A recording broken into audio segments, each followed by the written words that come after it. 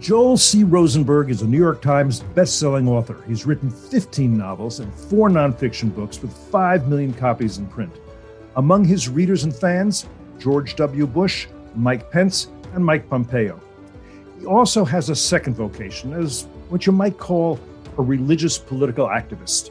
And he has a new book based on that work. It's titled Enemies and Allies. Joel is here with us today to help me ask questions and perhaps provide a bit of controversy. FDD's senior fellow, Reuel Marc-Gerecht, a former Middle East specialist at the CIA's Directorate of Operations. I'm Cliff May. Nice to have you with us too, here on Foreign Policy.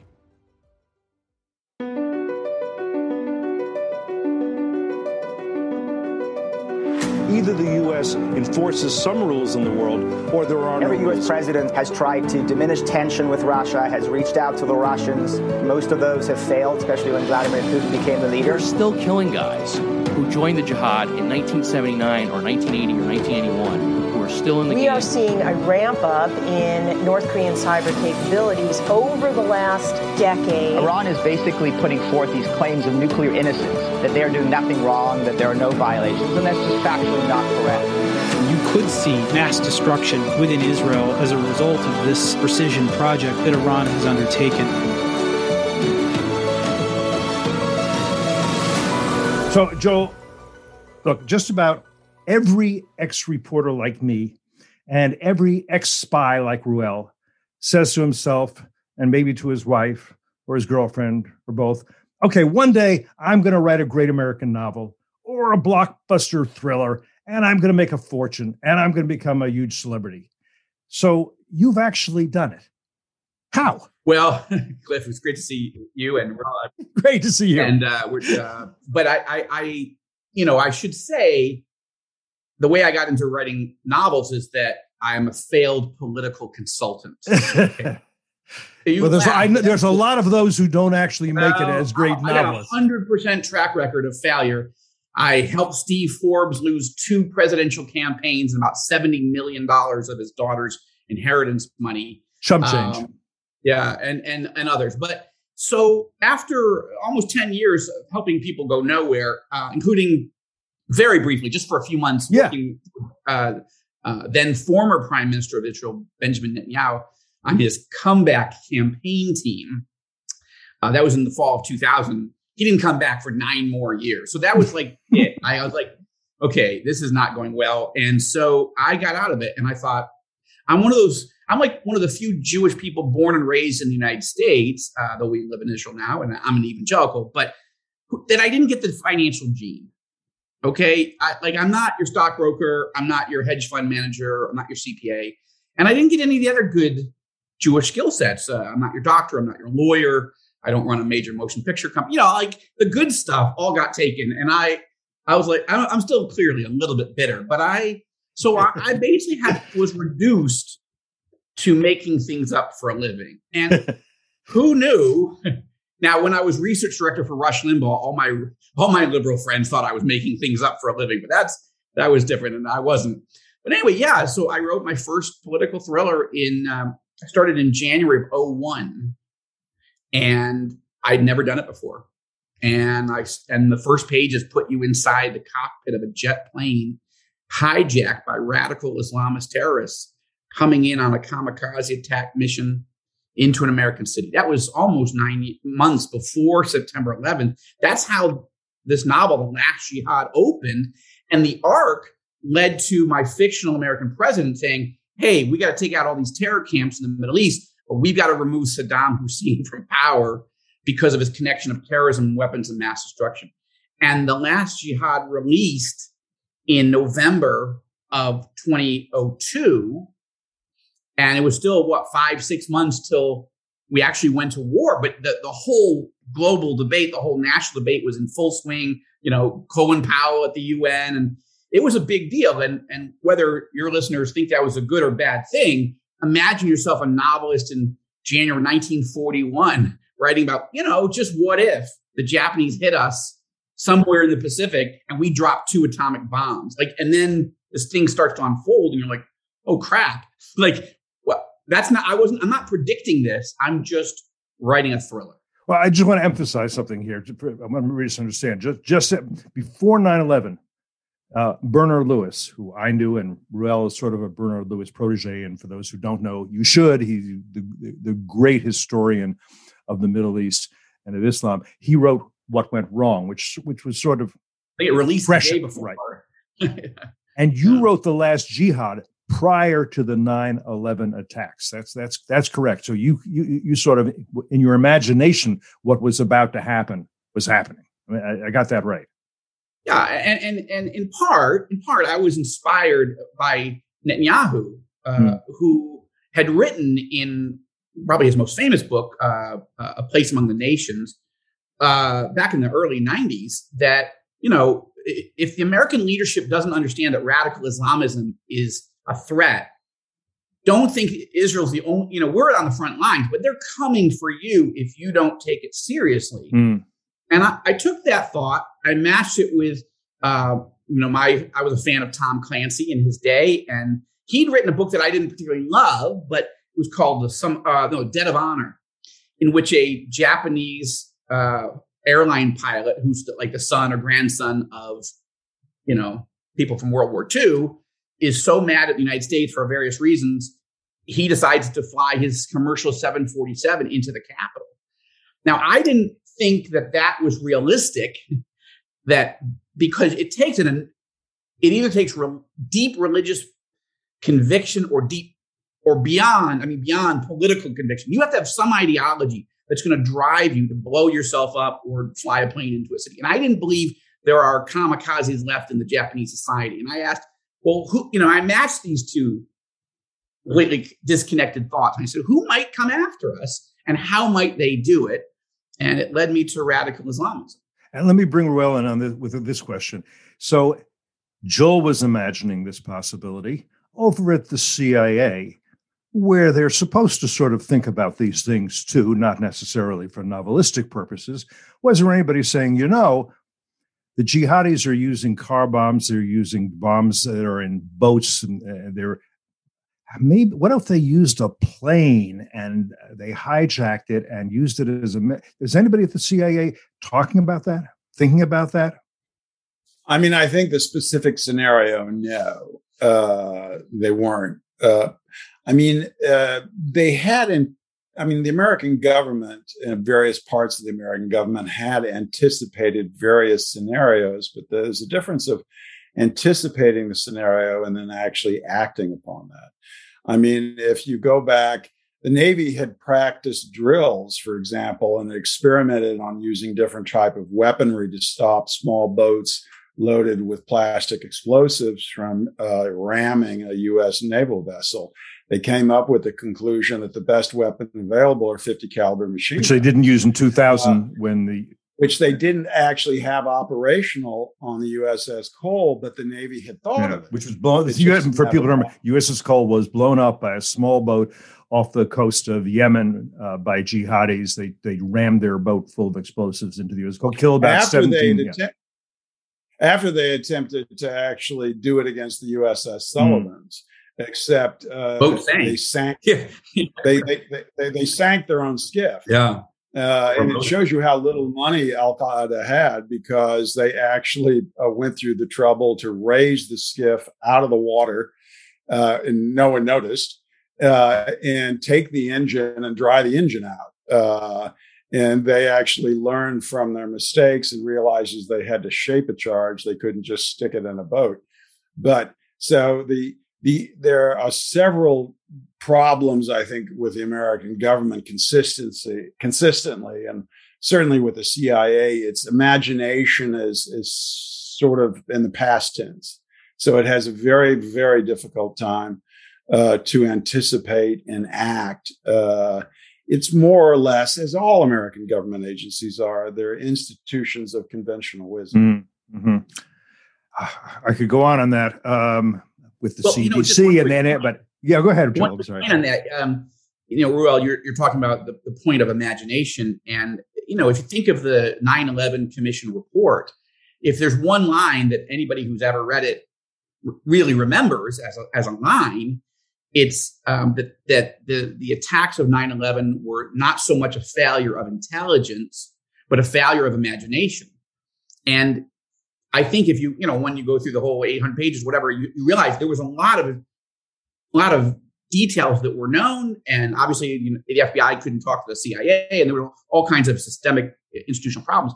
But ultimately, you heard President George W. Bush or Condoleezza Rice and others say, who could have imagined this happening? Like, it's beyond, because for most Americans, it was beyond. But that was the main failure, is because if you connected all those dots about, and I don't mean the specific moment, the specific day, but the concept, how would a poor cave dwelling people well, it's the also, most damage it's for also, cheap? It's imagination and courage. I mean, I wrote a piece in the Wall Street Journal. I can't remember if I did it. That was back in my pseudonym days. And I suggested what we should do immediately. I think it was 1998. What we should do immediately is assassinate Osama bin Laden. And it caused a bit of a shockwave. I mean, there are a lot of people that you think today are fairly hawkish who were actually uncomfortable with that idea that the U.S. government would go out and do that. So it gives you a mindset. I mean, the agency, for example, it didn't send in an officer to see Ahmad Shah Massoud until 2000. And the gentleman who I like, he's a nice guy, came in for just one day because the agency was uncomfortable with keeping an officer there overnight. I remember talking to Massoud about it, and he laughed. He just said,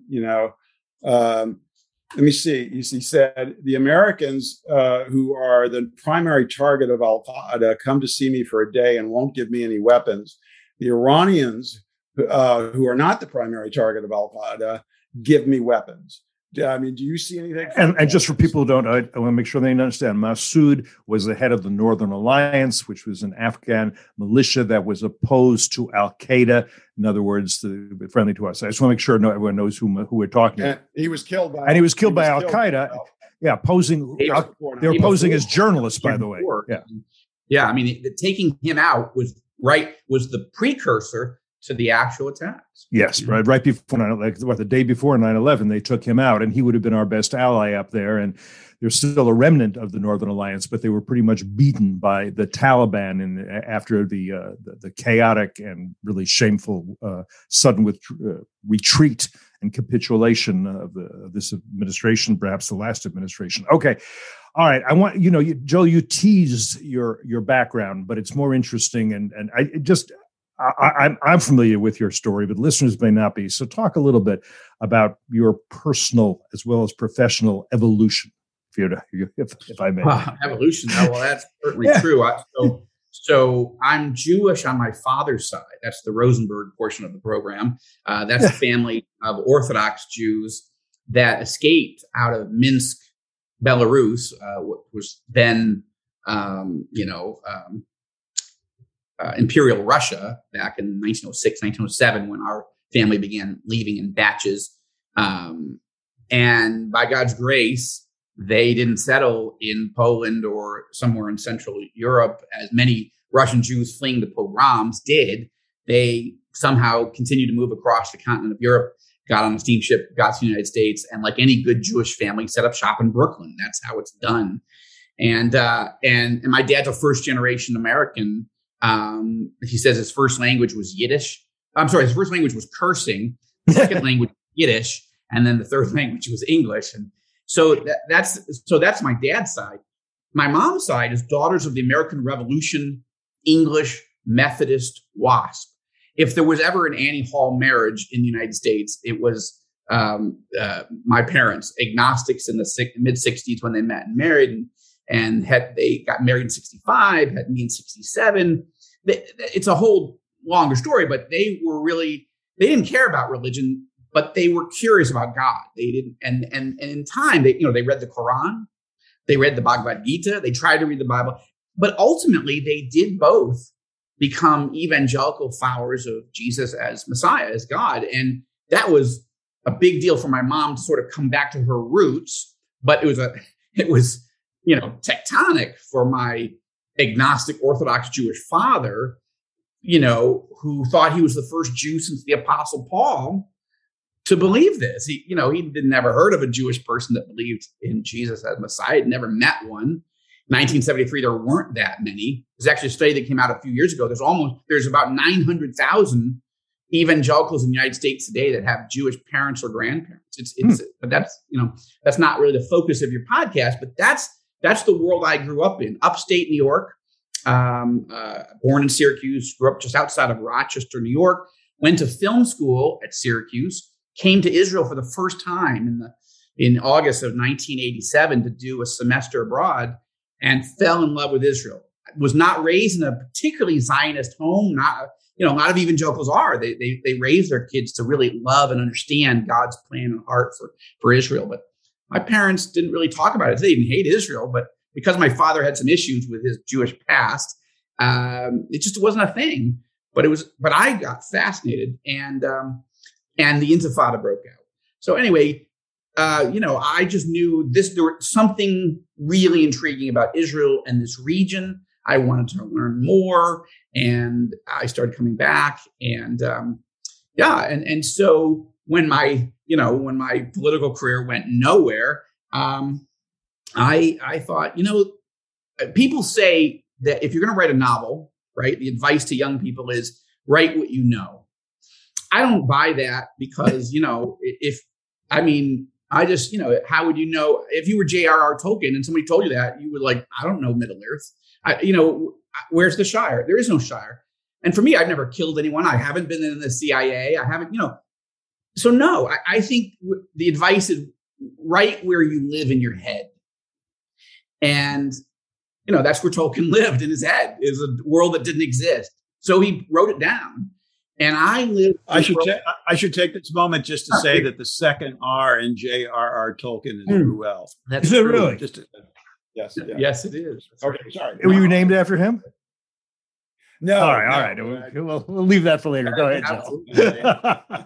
So I just thought, I'm fascinated. So when we got a few months on the Netanyahu team, we have no relationship. It's not like I was in that inner circle or anything, but I met people over the time of 10 years in Washington. And I thought, I think I could write a political thriller that, thrillers and movies bother me if they don't have, if they pick a helicopter that lands on the White House lawn and it's not a Sikorsky, sinking. How hard is that? You're Hollywood, just do it. So there's a lot of things that can throw you out of a story. And the one thing, maybe the only thing that I picked up was a sense of, how Washington works, what it's like to be in a motorcade, what it's like to do all these things. And so at least that gave the feeling. But ultimately, for a thriller, you need a what if premise. What if this horrible thing happened? It has to be plausible, but it has to be crazy. Because if it's normal, why would you write a novel about it? But it has to be big enough that makes you go, wow, that'd be horrible if that happened. And if you've got that, you have the makings, the potential of writing a political thriller that might sell more than your mother finding it in a bookstore within 100 miles of her house. And who knew that, that Last Jihad wound up #1 on Amazon, 11 weeks on the New York Times bestseller list. I was on 160 radio, TV shows, and other interviews in less than 60 days. Suddenly I had a career, and, I thought, I just made that up. And I'll just add that the concept of writing a novel is insane. The idea that you're going to persuade someone to spend $28 and several days of their life to read something that's completely made up. Of course, I'm Jewish. I wouldn't pay $28. I don't pay retail, but I was saying, God bless the Gentiles that do. But that's why the cursor is just that's why the word curse is right in the word cursor, because it's just daring you. Go ahead. You're going to fill this up with 100,000 words. How? So 15 novels in, I'm learning, and the people that read them, I'm intrigued. Yeah.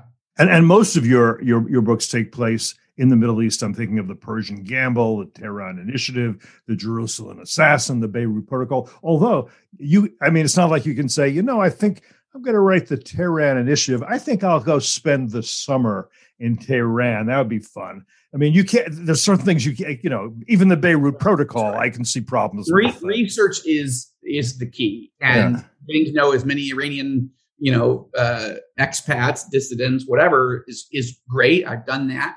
Google Earth, honestly, is a writer's dream. It's astonishing. It's astonishing. So that you can zoom in on the very street in Tehran that you want a car chase on. And, not that anyone would know or care, but some people know and some people care. And if you're going to take, a sharp turn in front of this mosque next to this, you can see it. You can actually go down the street. And that's been, I don't know how people did it back in the day where you had to go to the Library of Congress and look in the Reader's Periodical Guide to whatever, like this, in this age. But I also try to go wherever I can. I wrote a novel called The Ezekiel Option years ago. And I told my father, who'd never been to Russia, I had been to the Soviet Union back in the day, but I said, Dad, you want to go back to the old country and meet some fascists? Sure. And so we went and we mapped out car chases, and we met with Vladimir Zhirinovsky's chief advisor, like crazy stuff. But it added, I think, and I wrote a novel called The Kremlin Conspiracy also about a Russian dictator planning to attack either Ukraine or the Baltics. What a crazy idea. It's plausible. It's too close to home. While we're on so you moved to Israel, you took Israeli citizen, you're a dual American Israeli citizen. Yeah, it means I get to vote twice. Claire. You get to vote twice. That's fun. Like living in Chicago. But I also want you to tell us a little bit about your life in Israel and the lives of other Christians.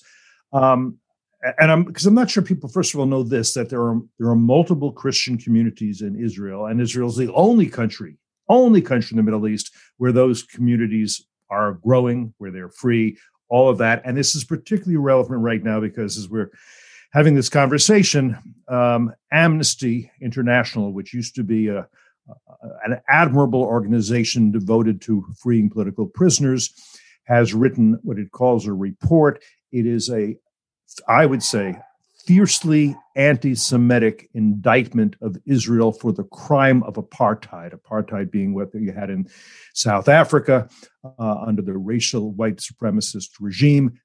And apartheid means separateness or segregation. You tell me, the idea that anybody could walk down a street in Jerusalem and Tel Aviv and see Black Jews from Ethiopia, brown Jews from India, Jews from all over the Middle East, communities that had been expelled from other countries in the Middle East, and 20% of its population, Arab, Muslim, Druze, Christian, Circassian, and they're in the same hospitals, the same universities, the same beaches. The idea that this is an apartheid society, I think, is just a slander of really a shameful anti-Semitic slander. But you tell me what you think, because that's why I have you here. Well, that is a very wonderfully put Sean Hannity question. Yes. Yes, Sean, I agree with you. But it's true. I mean, I love Sean, but Sean often asks the question, like, don't you agree with that? Yes, I do. So I would say, you just listed a number of the point that, for example, we currently in Israel have an Arab Christian sitting on our Supreme Court. Now, he's getting ready to retire this year, but there's been, I think, 83 Israeli Arab citizens who have served in the Knesset, in our parliament, since 1949. One's in the ruling coalition right now. He's in the Islamist Ram Arab List Party. He's in the coalition. He's made it possible. Without him, you wouldn't have them as this ruling coalition. It doesn't mean that there isn't racism, and it doesn't mean that there isn't tension, and there isn't. Of course, everywhere. Better. Absolutely, but apartheid is slander. There's no other way to put it, because I would say, not only are 20% of Israeli citizens, passport holding, you have the right to vote, you can start a party, you can go to a mosque, whatever, just like in any other country, except look at the Palestinian Authority. Are there any Jews that are citizens of the Palestinian Authority? No. Zero. How about Lebanon? Zero. How about Syria? Zero. How about Jordan? Zero. Egypt, Jordan. In Egypt, there are now 15 Jewish people. So not zero, but it's 100 million people. There's 17. I said, you mean 70,000? There's 16 or 17, but maybe it's 15. But the point is, if you're going to use the concept of apartheid, you have to say, are Jews allowed to live and vote and start a party and build, in your country? And the answer is no in almost every Arab country. So no, it's a slander, and it's look, I just see it as demonic. I mean, it's just one of these things that is just like, seriously, like, and has Amnesty written this about China? No. I mean, this would be a good week to release the report that says, as of March 1st, no Chinese person is allowed to post anything on the internet or social media about Jesus, about the Bible, about faith. There's 1 million Uyghurs in concentration camps. They're facing genocide. It's not just Mike Pompeo that says it's genocide. It's Joe Biden who says it's genocide. And the British government and the French government. Exactly. Why exactly are the Olympics being held there? Why is anybody watching? And why isn't Amnesty writing that report when that would be true, of the crimes against humanity? I might just give a little historical footnote here. In 1987, I was at a dinner party overseas. Everybody attending that dinner party was in the clandestine service. I would have loved to be at that party. A woman at that dinner party who'd served in Israel just sort of offhandedly said, she was talking about something else. She referred to Israel as an apartheid state. Everyone at that dinner party, with the exception of myself, assented to that view. There's a great deal of sympathy. There was, and I'm sure it's even more profound today. There was a great deal of sympathy for that view throughout the Near Eastern division of the clandestine service. So I suggest that Amnesty International is probably more towards the mainstream here than it is towards the extreme. But what I would say is that this is just the newest variant of the virus of anti-Semitism. I mean, Rabbi Lord Sachs, famous and philosopher, writer, and rabbi in Britain, said that in the 19th century they hated us for our religion. In the 20th century they hated us for our race. In the 21st century they hate us for our nation state. So this is just anti-Semitism in a new bottle. And just to close this, somebody might say, well, what about the Palestinians in Gaza and the West Bank? Well, the Israelis withdrew from Gaza in 2005. Gaza is not part of Israel, so it is separate, but a Jew dare not go into Gaza. On the other hand, Gazans do come to Israel during times of calm, either to work or for medical treatment unavailable elsewhere. And as for the West Bank, that's governed by the Palestinian Authority under the Oslo Accords that were signed by the U.S. and by the Palestinian Authority. And there is an Israeli military presence there. It does two things. It keeps terrorists from coming into Israel. It also preserves the Palestinian Authority, as even members of the Palestinian Authority have admitted, because otherwise the likelihood is that Hamas would defeat them and take over, as they defeated them and took over, and by violent means, not just at the ballot box in Gaza. So yes, there is some separation there, but there's also, I've been in the West Bank where you can find supermarkets run by Israelis in what's called occupied territories, and the people staffing it are Palestinians, and both Jews and Palestinians come in and buy their produce and buy their cereal and their juice in the same grocery store. It's still not the same thing. So I just wanted to get that in because it's a controversy right now, and an furious one. By the time this is released, I'll have a column on this. All right. I'll leave it unless there's other things you want to say. You can see I'm exercised about this. Your newest book, Enemies and Allies. I think it's your newest book. Though every time I turn around, you get another new book. Yes, so far that's the that's the newest book. Just tell us a little bit about how you came to write it, and why you decided to put together your adventures and your work politically and your travels into this book. Sure, happy to. So Enemies and Allies is a nonfiction book, just to be clear, right? Everything, all these other 15 have been fictional, but this is nonfiction. And it released in early September of 2021, designed to mark the 20th anniversary of the 9/11 attacks and to ask, okay, 20 years later, where are we in our battle with radical Islamism? Who are our enemies today? And who are our allies? A lot has changed in 20 years. And, I think that would be an interesting premise of a book anyway.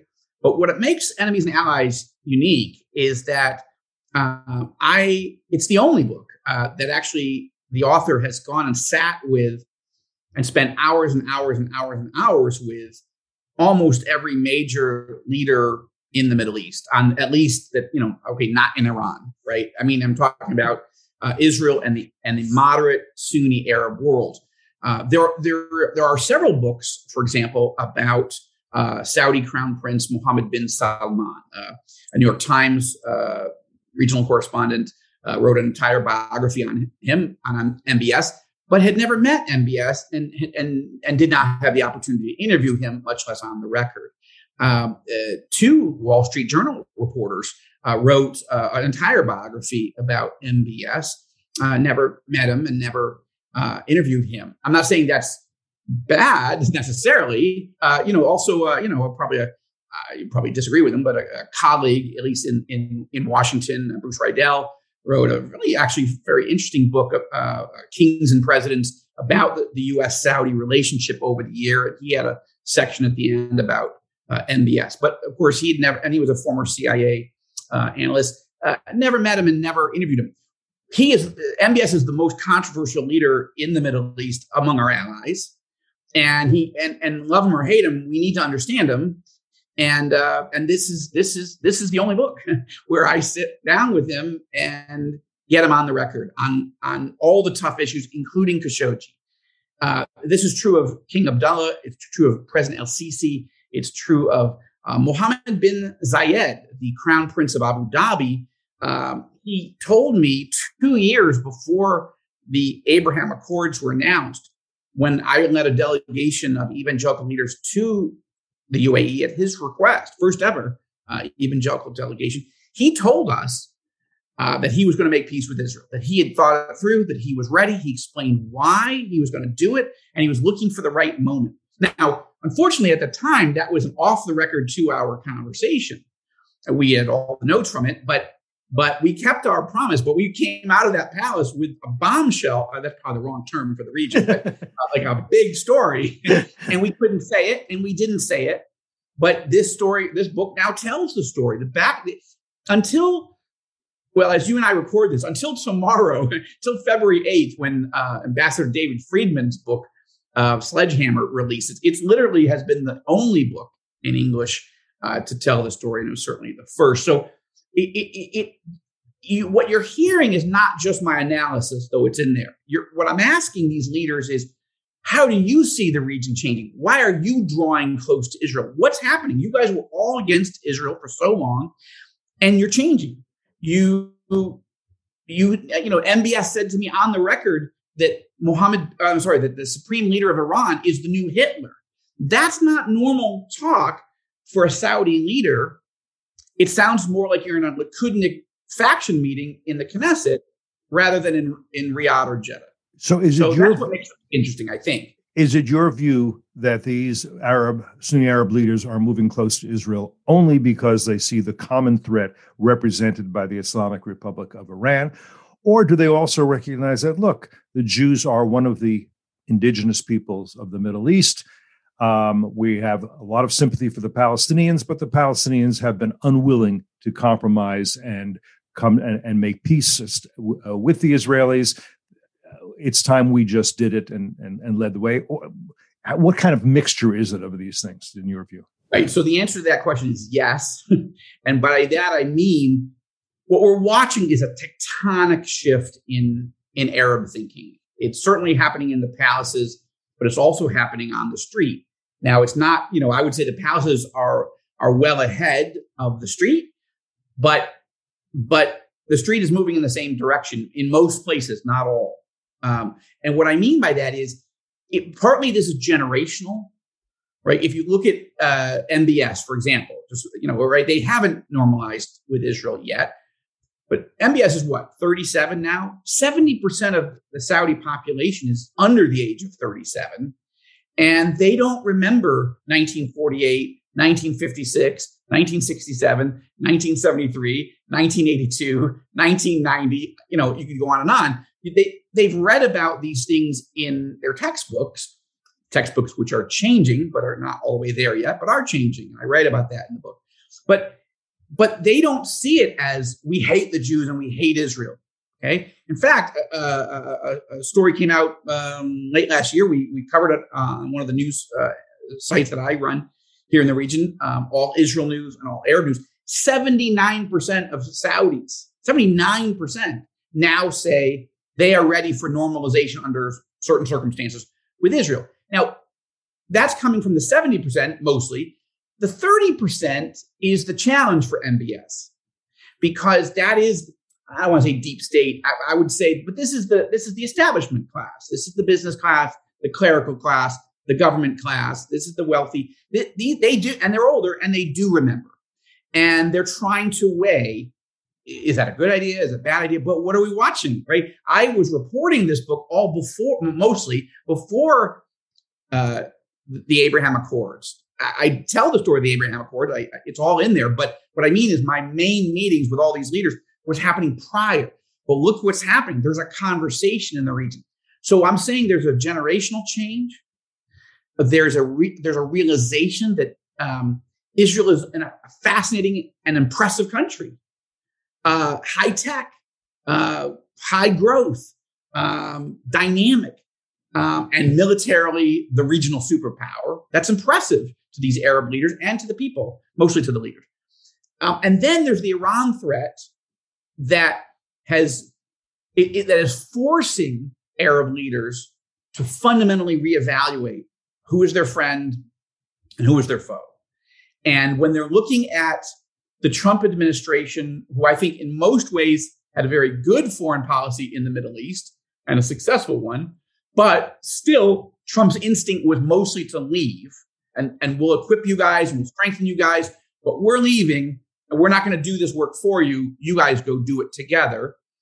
That combined with Biden, who's pulling Patriot missile batteries out of Saudi at a time when Iranian-built missiles are coming in from the Houthis in Yemen, drones. There was and of course the catastrophic surrender to the Taliban in a country that we'd already won, messy, but we'd won it. This is accelerating a sense among Sunni Arab leaders. The Americans are leaving. So if we have to go to war with Iran, and we don't want to, and we're very vulnerable, if we have to, and can we depend on the Biden administration? No. Could we? What about the future? The future too, it's impossible to read. Could we trust Israel? And they're concluding one by one, yes. And so is Israel a problem in the region, as we've been saying for 100 years, 70 years, 5 years, what? Or are they part of the solution in the region? And then how do we deal with the Palestinians? Well, they're the ones that keep saying no to everything. So it's given freedom. If Sadat could go before the Palestinians and make peace, and King Hussein could do it, the others are like, I've got too many issues to deal with right now. I want tourism. I want trade. I want technology. And that's Israel. And I want missile defense. And I want F-35s. And I can't wait for the Palestinians, if they're going to say no for 75 years. We love them. We'll try to help them, but we're not waiting anymore. And that is, I know that's not a soundbite answer, but that set of dynamics is so interesting. And most Americans have been so internally focused over the last several years because of COVID and all the internal race riots and political division.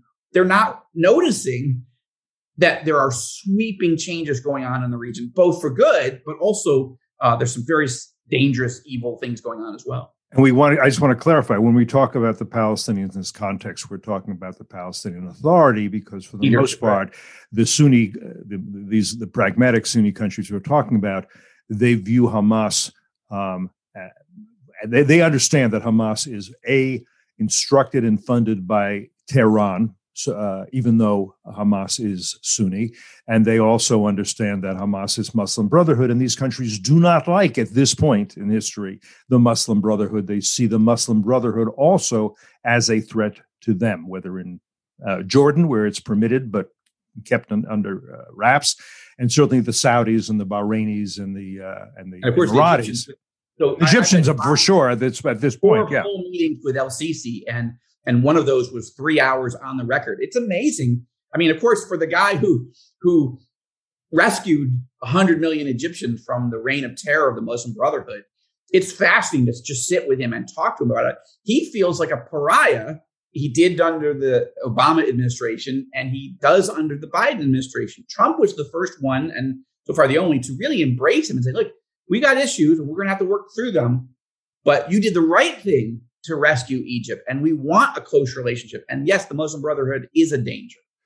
Chapter 2 of your book is the rise of the Russian-Iranian axis. And it's interesting for a couple of reasons. One, because Ruel is an old Iran hand, and two, because I'm an old Russia hand.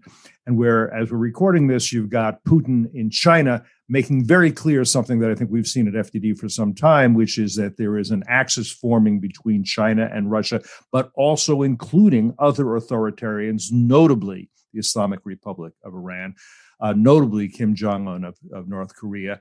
Maybe just give us a few minutes on this Russian-Iranian axis that you perceive and that you thought important enough to make your second chapter.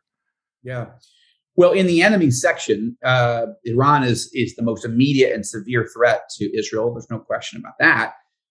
But what makes Iran especially dangerous more of late is that, having been thwarted from obtaining nuclear weapons for 20 some years, they are turning more and more to the world's nuclear powers that hate the United States, certainly Russia, China, North Korea. My argument is that they are also turning towards Turkey, and Turkey is turning towards them. That's a much more complicated and nuanced set of relationships, but basically Turkey's turning to the dark side. The key to me is understanding at the moment Vladimir Putin. I don't think Russia has a national interest in Iran, but Putin thinks he does. And why does Putin think he does? I think Putin is, I think he's a combination of two types of people, and I describe in the book. On the one hand, I think he sees himself as a Russian czar back from the imperial days, that he has a divine right to lead Russia, and he's been gifted, and this is where he is, and Russia just needs to follow him no matter what. So I don't think he doesn't do that publicly. I think that's how one of the ways to read him. The other way is I think he's the Godfather, but he's not an aging, enfeebled Vito Corleone, and he's not a rash and impulsive Sonny, and he's not an idiot like Fredo. He's a cold-blooded, calculated killer. He's Michael Corleone, or we might say Michael Corleone. And that combination of brute, ugly force, wanting power, wanting money. I don't think he has an ideological bone in his body, but he believes he has a divine right to run Russia. And he's a thug. And when you met, I think he doesn't get how dangerous this alliance with Iran is. But from his perspective, I think he is working on gathering all anti-American, all anti-Western forces in the world and trying to recreate. It's not going to be a Warsaw Pact. It's not going to be, but it's an alliance of haters of the United States, mainly the United States as being a unipolar, a country that's leading the world. That he hates that. And so all that to say, Iran, if the United States hates Iran, then Iran should be a Russian ally. I think Iran is dragging Putin down a very dangerous path. And I'll say the one more thing about this, which is it's amazing that Putin continues to try to maintain a balance of relationship with Netanyahu in his day, even with Naftali Bennett, our new prime minister, and Yair Lapid, our new foreign minister, because you would think that a country that's arming and funding and providing political cover and providing nuclear scientists and all the rest to an Iranian regime that dangerous, that wicked, that why is he sort of friendly with us? I think he's going to have to make a choice, and I think the Iranians are pushing Putin. Make a decision. Are you with us or are you with them? And I think that's a dangerous moment that's coming, that Biden is accelerating, because what happened in Afghanistan has caused the worst enemies of the United States and the West to think maybe this is a moment to go get what we want. Iran is actively thinking about breaking out and going to just get the bomb. Let's just get it. Putin is actively thinking maybe I should just take Ukraine, or at least coerce them into doing what we want, or bringing the government down, or whatever. China's actively considering, should we just go get Taiwan? Who's going to stop us? The only people that seem quiet at the moment are North Korea, but I'm not sanguine about that. But anyway, it's a dangerous moment. Let me bring Reuel in on this, particularly in Syria, because if you remember, when Putin decided to go into Syria, Obama said to him, wise man that Obama considered himself to be, oh, watch out, Syria is a quagmire. And Putin thought, for you, maybe not for me. And so he has been successful in Syria, propping up Assad, the dictator, getting himself a warm water port on the Mediterranean, establishing other military benefits that he wants in the Middle East, and becoming a real power broker in the Middle East. Everybody understands that, and not taking any flack, particularly from, say, Amnesty International, really, or the UN Human Rights Council, for the fact that 500,000 Syrians have been killed and millions have been displaced either internally or externally. That's nothing compared to the fact that there may be houses built in the Jewish quarter of Jerusalem by Jews. That's what excites and angers Amnesty International and the UN. So my question is, especially with the U.S. Under this administration and the previous administration, thinking, oh, how do we pivot out of the Middle East? Is it clear, Reuel, that Putin becomes the major power broker in the Middle East, and is he more competitive with Iran or more cooperative? Well, I mean, I think it's clear already he's the primary outside foreign power, because he's actually willing to kill and to die. So you don't get to be a player in the Middle East unless you're willing to engage in Machtpolitik, and Putin proved that definitively in Syria. So, and I think his choice with Iran it's intelligent. I don't see any problem with it. One, you got to always remember, the Russians have killed more Muslims than any other European power. All right, they have an entirely different history and a different approach when it comes to dealing with Muslim powers. And they also don't really fear Islamic militancy. There's Muslims have been living with Russians for a very long time. It's nothing new to them. So they don't view, if I were to borrow that, I think ill-chosen word from Norman Podhoretz, they don't view this as World War III. So I think the relationship they have with Iran, Putin, does what he wants to do, and then if he doesn't want to give the Iranians something, he doesn't. And the Iranians realize they don't have a big fallback there. The Iranians have no lost love for the Russians. They've dealt with them repeatedly since the revolution, and they have not found it a terribly pleasing experience. I will say that Khamenei in particular has a certain love of Russian literature. So there may be a predisposition on his part to have some sympathy for at least the Russians who speak the same argot, that is a very anti-American language, which the supreme leader instinctively gravitates towards. So I think it's a win-win relationship. I don't see any problem there. The only issue for the Russians is,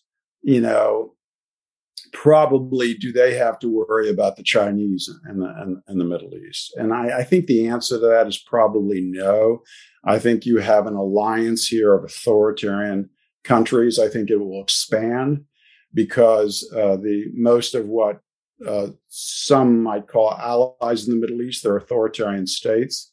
So I think over time, I think the gravitational pull of China will increase substantially. So I think the Americans have a lot of trump cards, but since we're in a period of retrenchment and it's not going to stop, I would have to say the Russians and the Chinese together it's looking decent.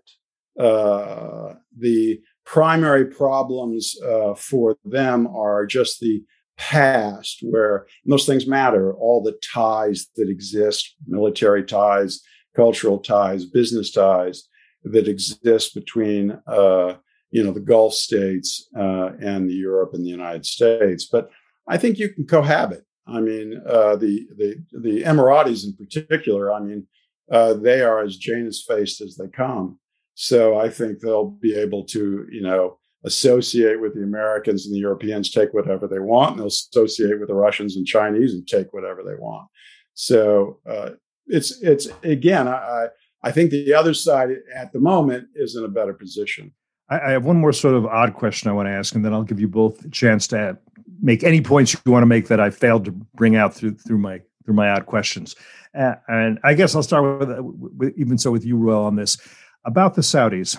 The Saudis rose to prominence in Arabia, rose to dominance in Arabia because they were a warrior tribe, fantastically successful fighters and warriors. And fed with British arms. And they were fed with British arms. Okay. So why are they today not fabulous warriors fed with British arms or American arms or French arms or whatever? Are they kind of like the Vikings who evolved into the pacifist Scandinavians? Is that the route they followed? Well, it's a different time, different component parts of an identity have to come together to make you, successful on the battleground. No Middle Eastern power, with the possible exception of the Turks, really has incorporated, the Western juju when it comes to modern warfare. So, the Saudi identity is still a thing in creation, and it's not really by any stretch of the imagination a modern society. So it has a hard time, and they're scared to death of the Iranians because the Iranians have incorporated these things better than they have. And I would say, cosmically, the Arabs really don't matter anymore. We have reverted. They are increasingly an inconsequential people. We are reverting to where we were pre-World War I, and I would say that was the case in the Middle East from the 10th century to World War I, and that there are really only two Muslim peoples who matter, and those, broadly put, are the Turks and the Iranians. And the Arabs know it. They're the only trump card they have, and I'm not sure they still even have that card, is religion. It is the only area where they have input that might be considered regional, if not global. And even there, I think it's problematic for them. So I think all the Arabs are in a great deal of trouble. They're all in a giant funk. And they're trying to figure out what they can do. They know that the ones who are lucky enough to have oil are completely dependent upon that oil. So I don't see Saudi Arabia recovering. There's no way in the world they're going to go one-on-one against the Iranians. That's a lost cause. Now, as long as the Americans can stay in the Persian Gulf, as long as we have an air base and a naval base, we've effectively checked the Iranians. We withdraw those bases, then I think it becomes an open question of, real imperial expansion. I wouldn't be surprised to see the Iranians take Bahrain. And there's nothing the Israelis can do to stop that. They're just way beyond their range. They don't have the military capacity to get involved. And I think, the Saudis certainly know that. So the real issue, again, is will Americans stay in the southern Middle East? As long as we stay in the southern Middle East, then I think the Iranians are effectively checked. That's the real question. It's the outside power. Are we willing to at least stay there? Joel, anything you want to talk about that I didn't ask you, that points you want to make on anything, really? Well, fascinating analysis by Reuel, and I would say that I'm trying to think how to formulate it. I think I had two major points. One, Iran cannot be checked territorially, yes, as long as the United States stays there. But if Iran goes ahead and breaks out and gets the bomb, and the United States does nothing, then all the game has changed, right? And I think that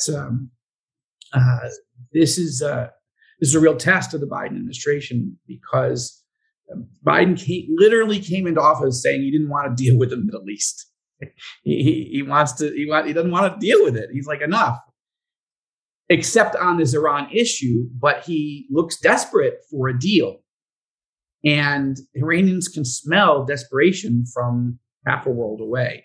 And I think that's why I think they actively are thinking, what do we need a deal for? Is Joe Biden going to go to war to stop us from breaking out and building a nuclear arsenal?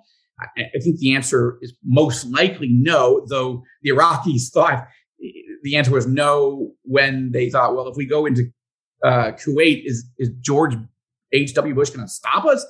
And their read was no. And then Bush rose to the occasion. I mean, could Biden do it? Yeah. But that would be pretty late in the game to let Iran start to break out. And then we have to do it. The United States could neutralize that much better than the Israelis can. But so that's one side of that. But the other side of it, I would say, is I believe that the Saudis are actively thinking about joining this Abraham Accords decision. I think this movement. I think I think this would be the one area of foreign policy I think Biden could actually show a success. And I think even if Biden doesn't want to help the Saudis and the Israelis come together, though he absolutely should. And I think it's fruit that's ripening. I don't know I can't tell you if it's ripe yet, but I think it's ripening. And I think Biden actually has some leverage on human rights that he should continue to use, but he shouldn't abandon Saudi Arabia, in my view. And I think that if Biden doesn't want to get involved, I just wrote a piece for the Jerusalem Post the other day that said, listen, Prime Minister Naftali Bennett, the Saudis feel very vulnerable when it comes to missiles and drones. This would be a good moment to quietly offer to, with Saudi money and Israeli technology, you could really build a much more impressive multi-layered defense system, not just for the Saudis, but for the Emiratis, who are incredibly vulnerable. Why do none of these guys want to go toe to toe? Because they've got oil refineries and cities that could just be leveled. The same with the Bahrainis. You could actually build a regional architecture that was at least defensive. I think that would be an amazing way to move forward. I don't think it has to be a quid pro quo, but I think but I think the key to the Saudis on Israel and the Abraham Accords is they've got to figure, the crown prince and the king, but mostly the crown prince, has to figure out a way to convince his people we should do this. My instinct is that he is, I mean, all the evidence suggests that's public. There's things I can't say, but I think it's clear that he's trending in this direction. But how do you help that 30% say, no, that's good for us, not good for, the region or good for America or good for Israel. It's actually what we need in our national interest. And I that's one of the things I'm watching for very closely. And again, in the near term, before the Iranians break out, God forbid, Saudi money, Emirati money, Israeli technology, tourism, trade, that is a game changer. And yes, the Chinese want in on that. Just don't have anything to play except brute force. The Chinese have money and they have technology, and so it is not a good time for the United States to be rolling over. But it's interesting to live here. And I will say, maybe the one last point is, so I started these two websites, All Israel News and All Arab News, on September 1st, 2020. Mainly, we're focused on writing for and to evangelicals all over the world. There are 100 million and 60 million in the United States who love Israel, but also care about peace. But we're not all, not every article has a Bible story or, it's talk about Jesus or whatever. It's, it's real journalism. But I am so horrified by how hard it is to find good, honest news and analysis, most of the analysis, that I launched this thing. And it's been interesting because we're watching all of these trends very closely. But I think most Americans aren't. Most people in the world aren't. Evangelicals are watching closer than any, but even evangelicals are distracted right now. But good or bad, mostly that's bad. No matter, I start the book by saying, what they say about Vegas, you can't say about the Middle East. You can't say what happens in the Middle East stays in the Middle East. You can be Joe Biden and say, I don't want to deal with the Middle East. I want to deal with everything else. But the Middle East has a way I use the Godfather analogy. I'll use that to finish. Unfortunately, it's the worst one, but Godfather 3, the more I try to leave, the more they pull me back in, right? I mean, we remember more of the George Costanza. Don't you think the movies were much better, except for the last one? Don't you think the movies were much better than my gosh, the book was horrible. Actually, terrible. Pornographic. The first, but the point, it's a weird story. No, actually, the pornographic part was okay. Okay, my evangelical sensibility is going to say not getting that, but Mario Puzo was desperate. They weren't going to publish any more of his books, and he aimed for the fences. And as a novelist, I say, wow, that was impressive. 10 million copies sold. But Francis Ford Coppola saw something in that book, and he basically excised all the weird sexuality and went for that story. And the studio hated it, but he did a brilliant job. And look, I just think that you cannot look away from the Middle East for long. You can try, but it pulls you back in.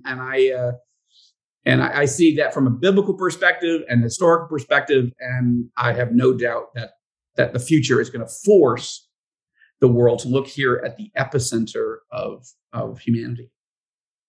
This has been a fascinating and certainly wide-ranging conversation. So thank you, Reuel. Thank you, Joel. The book, your most recent Enemies and Allies, is a lot in it that we didn't get to discuss, so people should buy it and read it, as well as your other many books that are fun, that are really great fun. So thanks, and it's great to talk to you again. It's been a while. Great to talk to you both. I really, really enjoyed it. Pleasure. Thank you. And listen, thanks to all of you who have been with us for this conversation. We value you. And by the way, we'd like to hear from you. You can compliment us. You can criticize us. That's just fine. Rate us, subscribe to us. Tell us if you want these conversations to be longer or shorter, or if you have other ideas. Again, we want you in this conversation as well. So I'm Cliff May, and I'm glad to be with all of you today and very soon again here on Foreign Policy. Thank you for listening to Foreign Policy. If you found the program worthwhile, we suggest you subscribe to Foreign Policy on iTunes, Spotify, Google Play, Stitcher, or wherever you prefer to listen to your podcasts. Send us your feedback, your questions, your ideas to foreignpolicy@fdd.org. For more information about this episode and others and about our distinguished guests, visit us online at fdd.org. Until next time, I'm Cliff May, and you've been listening to Foreign Policy.